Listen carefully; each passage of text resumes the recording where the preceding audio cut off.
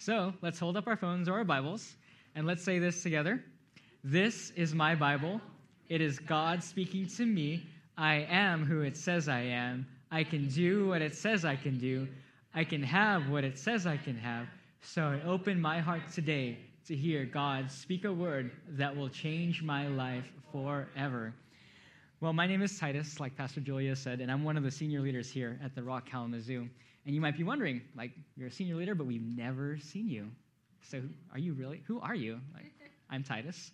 I am married to this lovely woman here on the front row, Velvet, and we have been happily married for 8 years, and it's so awesome. Actually, not quite 8 years yet. It's 8 years this year. Yeah, 8 years this year. Woohoo! You know it's a good thing when you start to forget how many years you've been married, right? We have 3 beautiful children. Here's a quick picture of them. So on the left is my daughter, Brielle. She is 5 years old. On the right is my son, Asher. He's 2 years old. And in my wife's arms is Kaya. She's 8 months old. And here's another quick picture of them. They're playing in a bucket of water. Somebody asked me after last service, do you guys need a pool? And I'm like, no.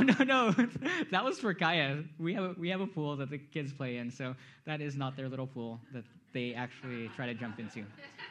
Just wanted to clarify that for anybody that thought that we needed a pool. Well, you haven't seen me because I primarily serve at our other location in downtown Kalamazoo. Did you know we have another location of the Rock Kalamazoo? And I wanted to show you a picture of it for those of you that haven't gotten a chance to see. This is our campus in downtown Kalamazoo. We are in the Epic Center. This is the 3rd floor, the Wellspring Theater of the Epic Center. And that's actually Pastor Daniel preaching. He's not there right now. He's in Stockton. But this is a picture of him, and this is the venue that we have. And it's been awesome to see what God has been doing in the heart of downtown Kalamazoo. Can I share a couple stories with you? The Bible says, rejoice with those who rejoice. And I wanted to rejoice about a couple of things that have been happening in the K-Town campus of the Rock Kalamazoo. And one of the things that has happened is I ran into this woman the other week, and I said, hey, how did you hear about our campus? And she said, well, my kids take violin lessons down in the basement floor of the Epic Center. And they noticed that there were some other kids that were on the 3rd floor of the Epic Center, and they kept asking, what's going on up there, Mom? Can we go up there? And after a couple of weeks, I finally said, okay, we'll go up there. And she came, she brought her kids, or maybe her kids brought her. Maybe that's the more appropriate way to think about it. Her kids brought her, and she came, and she enjoyed service, and I believe that the Lord touched her heart in that service. We've also had people come in, because we're in the heart of downtown, that are homeless. And this is what the Lord wanted us to do when he asked us to reach out, go downtown, and begin to make a difference. We are seeing that happen, and this is our church that's doing this. It's not another church. This is us. This is our body that's coming together, and we are making a difference in downtown Kalamazoo. The vision of the Rock Kalamazoo this year was to unlock the God-given potential of every single man and woman to make an impact that would reach our city and expand to the world. And this is the impact that we're beginning to see in the Rock Kalamazoo at our downtown location. So can we thank the Lord? Just take a moment and say, thank you, God. Thank you, God, for what you're doing in all of our campuses to make an impact here in Kalamazoo. Man, I'm so excited that I get to share with you this morning. We've been on this series. Actually, I didn't ask you to turn your Bibles anywhere, did I? I forgot. So I'm just going to tell you where to go, and you can look up here on the screens. So we're going to read together out of Ephesians chapter 2. So look up. You don't even need to turn your Bibles. Just look up here on the screens, because I want us to read this together and read it loudly. Can we do that? Okay, Ephesians 2, 8 through 10. Ready, set, go. For by grace you have been saved through faith, and that not of yourselves. It is the gift of God, not of works, lest anyone should boast. For we are his workmanship, created in Christ Jesus for good works, which God prepared beforehand that we should walk in them. We've been on this series called Be Sure That You're Saved. And a couple of weeks ago, Pastor Daniel brought a teaching about the reality of a place called heaven and the reality of a place called hell. They're very much real places, just like Kalamazoo is a real place, Ashtamo is a real place, Grand Rapids, they're real places. Hell and heaven are real places. And one day, we're all going to stand before the throne room of God, and we're either going to have our names written in the book of life, or we're not going to have our names in the book of life. And I, for one, want to make sure that I'm getting into heaven. And so we've been on this series to make sure that we're saved. And how many would agree that we kind of got a taste of what hell might feel like last week in our services because the air conditioning went out, right? And it was 95 degrees. Praise the Lord that the air conditioning is working today. Or maybe it's not working and it's just a cool day. But praise the Lord anyway. So last week, Pastor Daniel brought a message about the difference about how we actually get our names in the book of life. What are the steps that you need to take to get into the book of life? And the message was about Yanni and Laurel, whether it's Yannis or Laurels that are going to get into the kingdom of heaven. And like he said, it was the Laurels that are going to get into the kingdom of heaven. Okay. He talked about faith versus works and how it is by faith that we receive the grace of God for salvation. And then as a result of that step of faith that we've taken, we say, okay, God, Lord Jesus, you are my decision maker, the Lord of my life. I'm going to choose to do the works that you've set out before me. And so I'm going to do those things. Can I make one other quick side note about Yanni versus Laurel? I am a Laurel person, and that's why I'm in agreement with Laurel is the way. And then I started listening to podcasts last week. Take a guess at what I heard. Yanni. I'm like, what is going on here?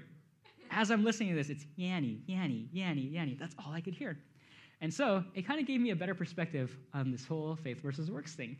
It really is two sides of the same coin. It's faith, and then the works are a result of that step that we've taken.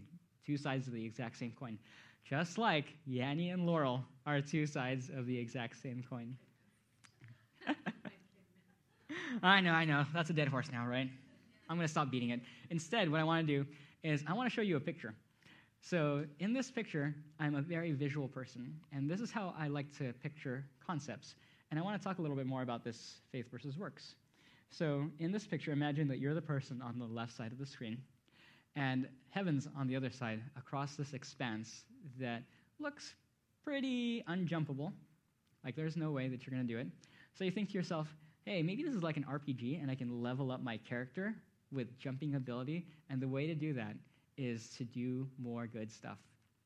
So you do all this good stuff. You start helping people. You start feeding the homeless. You start doing all these things, and you've leveled up your jumping ability. You are now at the jumping ability of LeBron James or Michael Jordan. Even if you had that jumping ability, you cannot make that jump. It is impossible because that jump is too far for you to do on your own. And then you think to yourself, this is impossible. There is no way that I'm ever going to be able to make that jump. But then Jesus came, right? He died on the cross, and the grace of God made a way for it to become possible for you to make it across.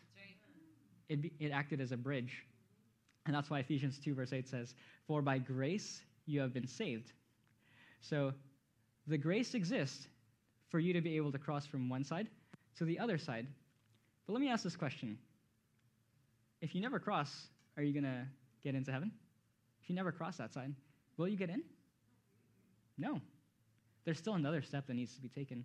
The grace to be saved exists for every single person. But not every person gets into heaven. There's still another step. It's a step of faith. And that's why it says through faith. There's a step of faith that we have to take to make our way across that bridge of grace. And that step of faith is found in Romans 10, verse 9. And it says there that if you confess with your mouth the Lord Jesus, believe in your heart that God has raised him from the dead, you will be saved. So it's not by our works. It's by our step of faith that we said, Lord Jesus, I believe that you are Lord. I choose to make you decision maker of my life. I believe that God has raised you from the dead. And that caused us to take that step of faith across that bridge of grace that was provided by God. And then in verse 10 of Ephesians, chapter 2, it says there, for we are his workmanship, created in Christ Jesus for good works, which God prepared beforehand that we should walk in them. So now you've taken this step and you have decided, I'm going to make Jesus the Lord of my life. The next thing that you need to do is walk out the good works that Jesus prepared beforehand, that you should walk in them. But notice that word should. Paul, who is the writer of Ephesians, could have used a different word there. He could have used the word would. But there's quite the difference between the word would and the word should. And I want to explain that difference to you today. So the word would would imply that automatically you will start to walk in those good works. The word should implies that it's the right thing to do, but you have a choice whether you want to walk in those good works or not to walk in those good works. And that's why I think the Apostle Paul uses the word should there. It's so that we know that the choice is ours to walk in good works or to not walk in the good works that God has called us to walk in. And those good works, they lead to a godly lifestyle. And so what I want to outline in the next several minutes are some of the things that a godly lifestyle looks like. But first, I want to talk about the godly lifestyle that we do in church services as we worship, and that's raising our hands. And I kind of wanted to show this quick tutorial about how to do that. So let's turn our attention to the screen, and let's learn about hand raising in church.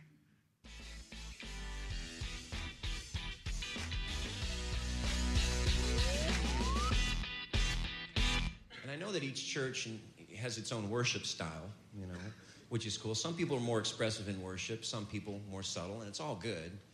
I go to a church that's pretty expressive in worship. It's a hand-raising church. That's what it is, right? That's what, Anybody here go to a hand-raising church? Am I here? Sweet. Who here does not go to a hand-raising church?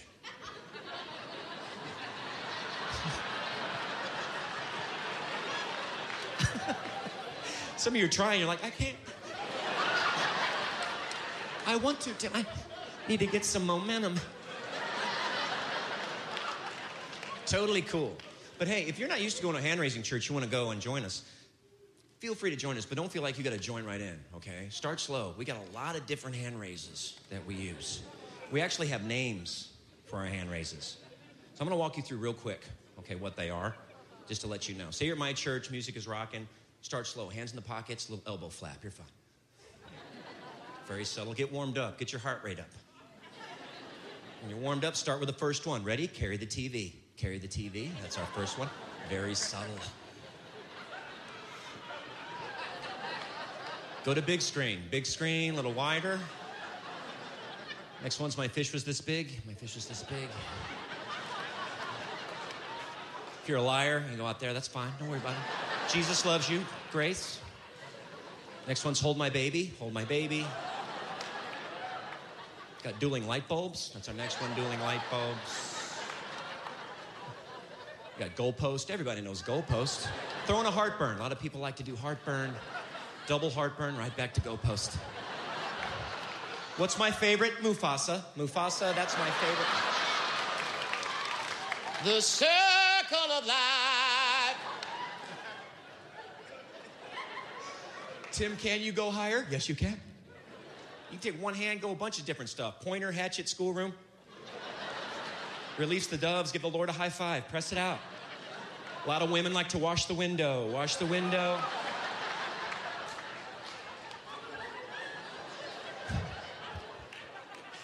And when you're comfortable there, go for the big three. Village people, Rocky, touchdown. There you go. There's your big three. You're set. So I totally caught myself in worship this morning doing the heartburn, goalpost, heartburn, goalpost. Now I know what to call it, right? And now you know what to call your expression of lifting your hands in church. And part of lifting our hands in church is because the Bible does say, lift up your hands in the sanctuary. And so that is a part of godly living, amen? Amen. But I want to talk to you about godly living and the good works that God has planned before you. And I'm going to run through a ton of scriptures right now, and you're not going to be able to keep up in your notepad. But here's what I want you to do anyway. You can get this on podcast later, or you can attempt to keep up. But I really want to get you to follow along with me. Just listen and let the Holy Spirit minister this to you, okay? So let's get going. All right, we're going to start out in Acts 26, verse 20. And what I want to do is I like lists, because lists help me get things done. And I want to create a what-to-do list and what not-to-do list that will kind of give an idea of what it looks like to walk out good works or what it looks like to walk a godly life. So we're going to start in Acts 26:20. I, Paul, preached first to those in Damascus, then in Jerusalem, and throughout all Judea, and also to the Gentiles, that all must repent of their sins and turn to God, and prove they have changed by the good things they do. So the first thing of godly living is we need to do good things. And then 1 John 2:3 says this, now by this we know that we know him, if we keep his commandments. And so the next thing we need to do for godly living is keep his commandments. 2 Peter chapter 1, verses 5 through 8 says this, for this very reason, make every effort to add to your faith goodness, and to goodness knowledge, and to knowledge self-control, and to self-control perseverance, and to perseverance godliness, and to godliness brotherly kindness, and to brotherly kindness love. Summing those all up, it's do be self-controlled, do persevere, do be godly, do be kind, do love. James 1:27 says this, religion that God our Father accepts as pure and faultless is this, to look after orphans and widows in their distress, and to keep oneself from being polluted by the world. So we need to look after orphans and widows. Matthew 25, verses 34 to 36 says this, then the king will say to those on his right hand, and the king here is Jesus, he'll say, come, you blessed of my Father, inherit the kingdom prepared for you from the foundation of the world. For I was hungry, and you gave me food. I was thirsty, you gave me drink. I was a stranger, and you took me in. I was naked, and you clothed me. I was sick, and you visited me in prison. I was in prison. You visited me. I was in prison, and you came to me. And then verse 37 to 39 says, when did we see you hungry, thirsty, or in prison, or sick? And Jesus replies, assuredly I say to you, inasmuch as you did it to one of the least of these, my brethren, you did it to me. So the next thing we need to do for godly living is do care for the hungry, thirsty, poor, sick, and imprisoned. So those are all the things that we need to do. A brief sampling of several passages in the New Testament for godly living. This is by no means comprehensive, but this is what the New Testament is telling us about. You should do these things if you want your life to be an example of good works, if you want your life to be a godly life. I also like to look at things that I should not do. So I'm going to build another list of the things that we should not do. So we're going to look at 1 Corinthians 6, 9 through 10, and it says there, do you know that the unrighteous will not inherit the kingdom of God? Do not be deceived. Neither fornicators, nor idolaters, nor adulterers, nor homosexuals, nor sodomites, nor thieves, nor covetous, nor drunkards, nor revilers, nor extortioners will inherit the kingdom of God. Summing that all up, it's don't be immoral, don't have idols, don't steal, don't covet, don't be drunk, don't revile, don't extort. Matthew 7, 21 to 22 says this, you have heard that our ancestors were told, you must not commit murder. If you commit murder, you are subject to judgment. But I say, if you are even angry with someone, you are subject to judgment. If you call someone an idiot, you are in danger of being brought before the court. And if you curse someone, you are in danger of the fires of hell. So it says there in Matthew 7, don't murder and don't curse.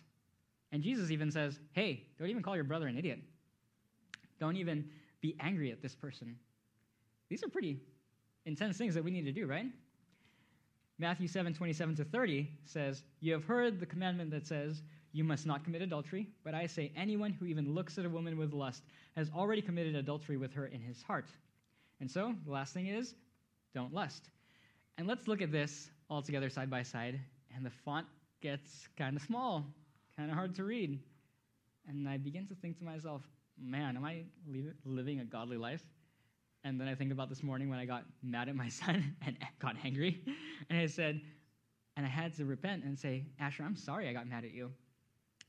And I had to say, Lord, I'm sorry I got mad at him because that was not a godly lifestyle. And then I began to wonder to myself, can I even get this done? Like, is it possible to get all these things done to live a godly lifestyle? Now, I want to make sure that this is absolutely clear. Doing these things is not getting you into heaven. It's by the grace of God that you are saved. But this is what God calls us to do. This is the good works that Jesus prepared beforehand, that we should walk in them. Right. But when I look at this list, and I just took a small sampling, it's kind of overwhelming. You know what it feels like? It feels like this picture right here. It feels like standing on the left side again, and there's this big gap to the other side of godly living. And it's like, Lord, how do I get to that other side? I'm here to tell you this morning that in the same way that God provided grace for you to be saved and to reach the other side, he's also giving you grace this morning to become obedient and to walk out the good works that he has planned before you. He has good things that you are going to be able to do, and you don't need to work in your own power to do it. There is grace that is available for you to do every single good work that God has planned for you. And the title of this message this morning is Grace for Salvation and obedience. Grace for salvation and obedience. And so I want to talk to you about some of the truths about the grace for obedience. So let's walk through a couple of these truths that we know that God gives us so that we have the grace to obey the things that he tells us to do. Truth number one is this. When believers sin, we don't lose our salvation. Isn't that a good thing? When I make a mistake, man, thank you, Lord, that you're not kicking me out of heaven. I thank you, Lord, that I'm not going to be kicked out. But it's because of this reason, and we find it in 1 John 1:9, and it's this: if we confess our sins, he is faithful and just to forgive us our sins. He is faithful and just to forgive us our sins and to cleanse us from all unrighteousness. So sometimes we get into these situations where we start doing something wrong. What we need to do is right away, so quickly, say, Lord, that was wrong. I ask for your forgiveness. Please forgive me. And if we do that, if we confess our sins, he is faithful and he is just to forgive us our sins and to cleanse us from all unrighteousness. And that's how we don't lose our salvation, because he is a faithful God. He is a God that will just bring us right back in and say, oh, you're saying sorry? Well, I forgive you. I forgive you. Which brings us to truth number 2. And that truth is, after we repent of sin, we should no longer feel condemned. Sometimes we make a mistake and we say, Lord Jesus, I made a mistake. I'm sorry. And then we go turn around and say, oh man, I'm a terrible person. I just messed that up. And we keep this feeling of condemnation. We feel like, oh, I don't feel like I'm forgiven. But let me tell you something. When Jesus said that when you confess your sins, he's faithful and just, not only does he forgive you of your sins, but he also forgets. So why should we hold on to that lie that says you're a bad person? Nope, that is not the case. Jesus forgot as soon as you confess that sin. And now we don't need to be under this feeling of condemnation that we're a bad person any longer, because Romans 8 verse 1 says this: therefore there is now no condemnation to those who are in Christ Jesus, who do not walk according to the flesh, but according to the Spirit. No condemnation exists as soon as we turn our hearts to God and say, God, forgive me. I messed up. And sometimes we might even need to do that right in the middle of us sinning, when we realize, oh, I'm doing something bad. Lord, I turn to you and I say, forgive me of this sin. Forgive me of this sin. And immediately the Father forgets that you were sinning, and you no longer need to think about, oh, I'm a terrible person. No, you don't need to think about that at all. You don't need to think about that at all. Truth number 3. The Holy Spirit empowers us to walk in obedience. The Holy Spirit empowers us to walk in obedience. John 14:26 says this: but the Helper, the Holy Spirit, whom the Father will send in my name, he will teach you all things, bring to your remembrance all things that I said to you. So the Holy Spirit is the gift of God that he gave us. Not only did he grace us with the ability to be saved, he also graced us with the Holy Spirit. And who is the Holy Spirit? The Holy Spirit is our helper. Yes. He is the helper that helps us to remember things. He's the helper that teaches us. Earlier, I showed you that big long list of the do's and the don'ts. Let me tell you, you don't need to memorize that list. There is a helper that will bring to your remembrance the things that you should be doing and the things that you should not be doing. And there's no need to feel that pressure of, oh man, I need to memorize all those verses. I need to write that list down and make sure I'm checking off all those things. Nope, that's not the case. There is a helper that God has sent to us, and it's the Holy Spirit, and he will teach you all things and bring to your remembrance all the things that he said to do. And so isn't it a good thing that we have the Holy Spirit? Galatians 5:16 says this: I say then, walk in the Spirit, and you shall not fulfill the lust of the flesh. If we're walking in the Spirit, and if we're doing the things that he tells us to do, if he's bringing to these things to our remembrance and he's teaching us, and we begin to walk out the things that he tells us to do, we're not going to do those things that are contrary to a godly lifestyle. We will walk out all the good works that God has planned beforehand that we should walk in them, as long as we're walking with the Holy Spirit and listening to what he tells us to do. Romans 8, verse 5 and 26 says this: For those who live according to the flesh set their minds on the things of the flesh. But those who live according to the Spirit, the things of the Spirit, when you're living in the Spirit, you start to think about how you should act. And then verse 26 says, likewise, the Spirit also helps in our weakness. Amen. Isn't that a good thing? Yes. Sometimes things are hard, but there is a helper that can help us even when we're weak, even when we think that we cannot do it. The helper is there to help us even in our weakness. Man, that is such a good thing. Thank you, Lord, that we have the Holy Spirit, that even when we're weak, he can be strong inside of us to be able to walk out all the good things that God has planned for us. Truth number 4 of the grace to obey. Salvation gives us a new identity. 2 Corinthians 5 verse 17 says this, therefore, if anyone is in Christ, he is a new creation. Old things have passed away. Behold, all things have become new. Let me tell you this, as soon as you stepped out in faith and received the grace of God to be saved, you are transformed from the old you into the new you. And Jesus said, I have come to heal, to preach the gospel to the poor, to heal the brokenhearted, to set at liberty the captive, to open the eyes of the blind, and to set the captive free. Whether you lived in a life of bondage before, or you lived in a life of feeling like you had no confidence, or lived in a life where your relationships were going poorly, Jesus said, I have made all those old things new, and I am transforming you into a person that will be full of confidence, that will be able to walk out the things that God has called you to do, that will be able to live victoriously in this life that we lead here on earth. You are the righteousness of God in Christ Jesus. You will be able to do everything that I have called you to do. He has given you a new identity. Old things have passed away. Behold, all things have become new. And we need to understand that in our lives. We need to know that I am no longer this person that I once was. I am a new creation in Christ. I am a new creation in Christ. Amen? Amen. Amen. And so I wanted to share this story with you about these 4 points. And it happened last night. My daughter Brielle and I were playing hide and seek.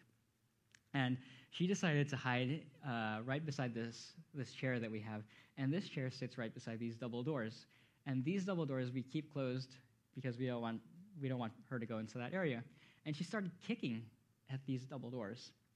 And I thought to myself, and I said to her, Brielle, stop kicking those doors. And she kept kicking it. And I told her, Brielle, stop kicking those doors. But she kept kicking it. And I said, even more sternly, Brielle, stop kicking those doors. And then a few seconds later, I heard her crying. And she ran out from her hiding spot. And she started saying, I'm dumb, I'm so dumb. And I thought to myself, what just happened there? Like, we were having fun, and then, I gave you some correction. Why did you get into your head that you were dumb? What just happened? So I went over to her, and I started talking to her, and I said, Brielle, what's going on? And I said, I feel so bad that I wasn't listening to you. And I said, Brielle, let me tell you something. And she's really, emotional, those, that feeling that you get. That's how she was feeling. And I told her, Brielle, do you know that I love you? I love you so much. And just because you messed up doesn't mean you're kicked out of this family. By no means are you, not my child anymore. I love you so much.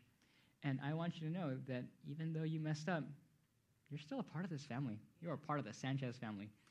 And I began to ask her, hey, are you sorry for what you did? And she said, yeah, Dad, I'm sorry. And so I told her, Brielle, I forgive you. But I feel so bad, Dad. I feel so bad.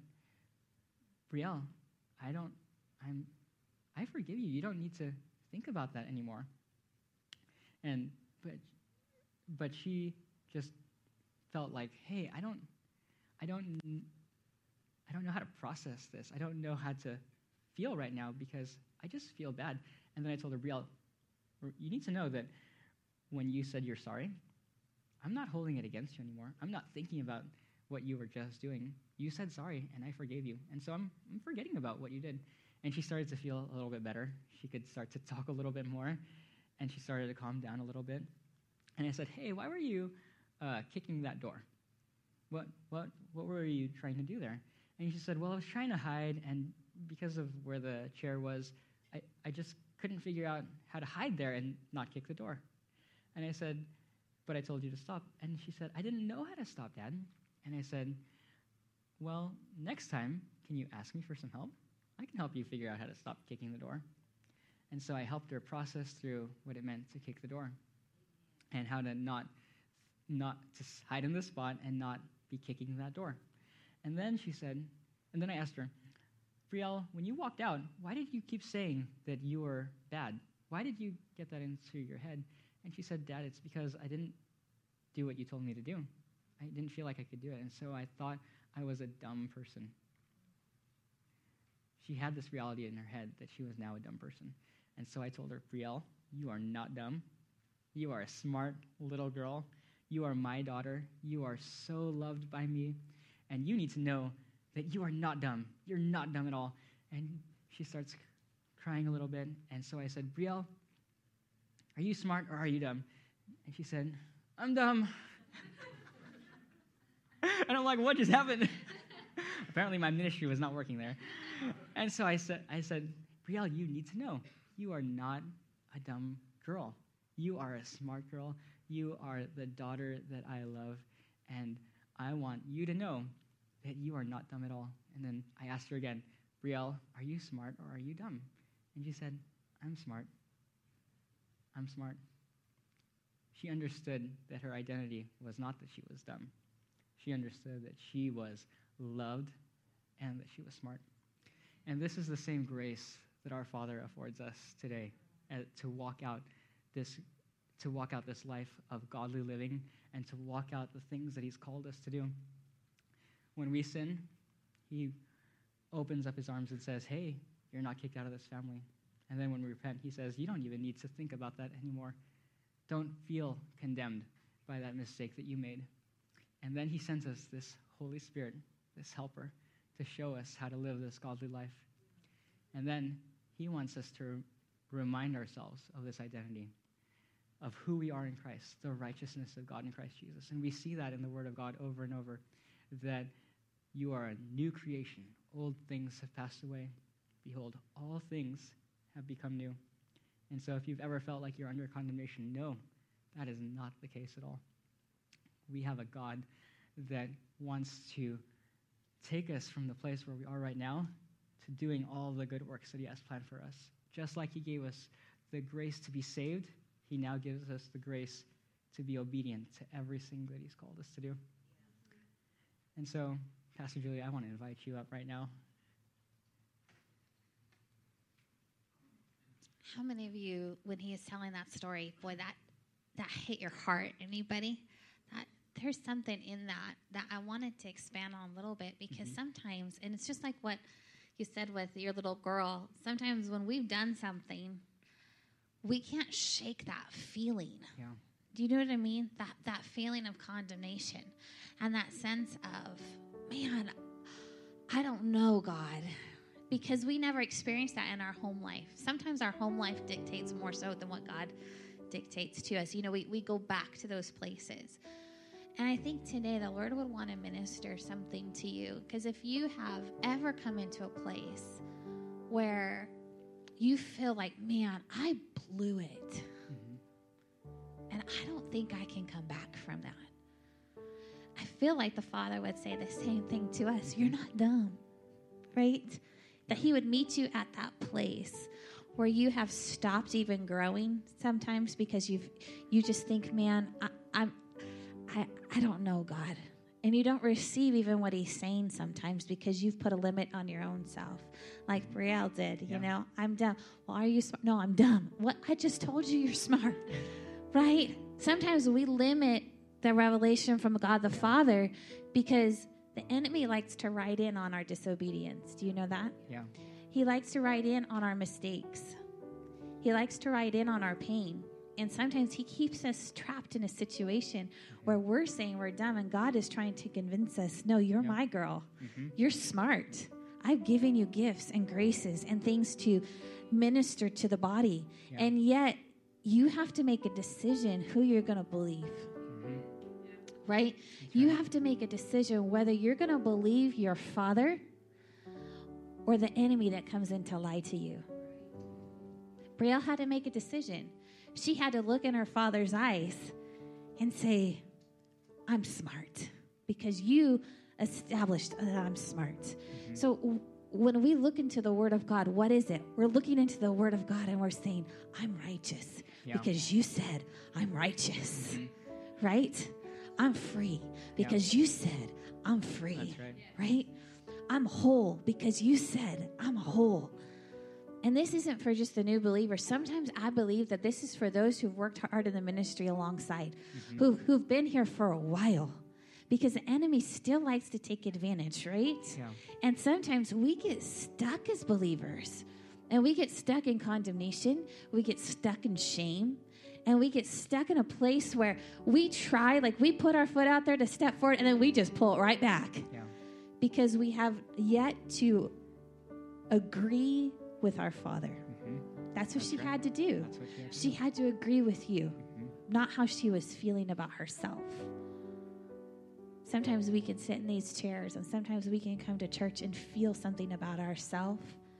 And until we agree with God, we'll just come to church in the same condition every week and leave with the same thoughts. And today, I don't believe that's what God is asking. He's wanting to say, hey, you're righteous because I said you're righteous. Yeah. And he's asking for you to agree with him and to look into his eyes and say, you're my Father, and I believe my Father. So I feel like the Lord wants to roll back some of those things. So would you just take a moment before the Lord?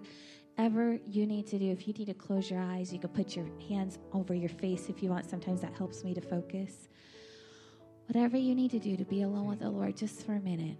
So, Father, I thank you for each person sitting here. And in the areas where they have, and as that place comes up to you and those words, maybe it's, man, you're a failure. I want you to hear your Father say, no, I made you a success because of my son. Maybe there's words that have been spoken over your life that you need to address. And you say, no, I'm not going to agree with God on this one. This is the one I'm going to agree with God on. Or you're disqualified. Somebody here has been told by the enemy you're disqualified. And I'm going to the Lord is saying, would you agree with me that you are qualified for the ministry I called you to? Would you quit saying to yourself that you're disqualified? Because I didn't call you disqualified. I call you qualified. Some of you have things in your heart that you have yet to see. So, Lord, I pray over each person that spirit of condemnation would be rolled back in the name of Jesus. And with your own mouth, would you just say that? Just say, I break my agreement with condemnation. I break my agreement with it. I agree with my Father. Thank you, Lord. Lord, we thank you for your ministry today, that we would walk out of service today looking in your eyes and say, no, I'm smart. You've got good things for me today. Thank you, Lord. In Jesus' name, amen.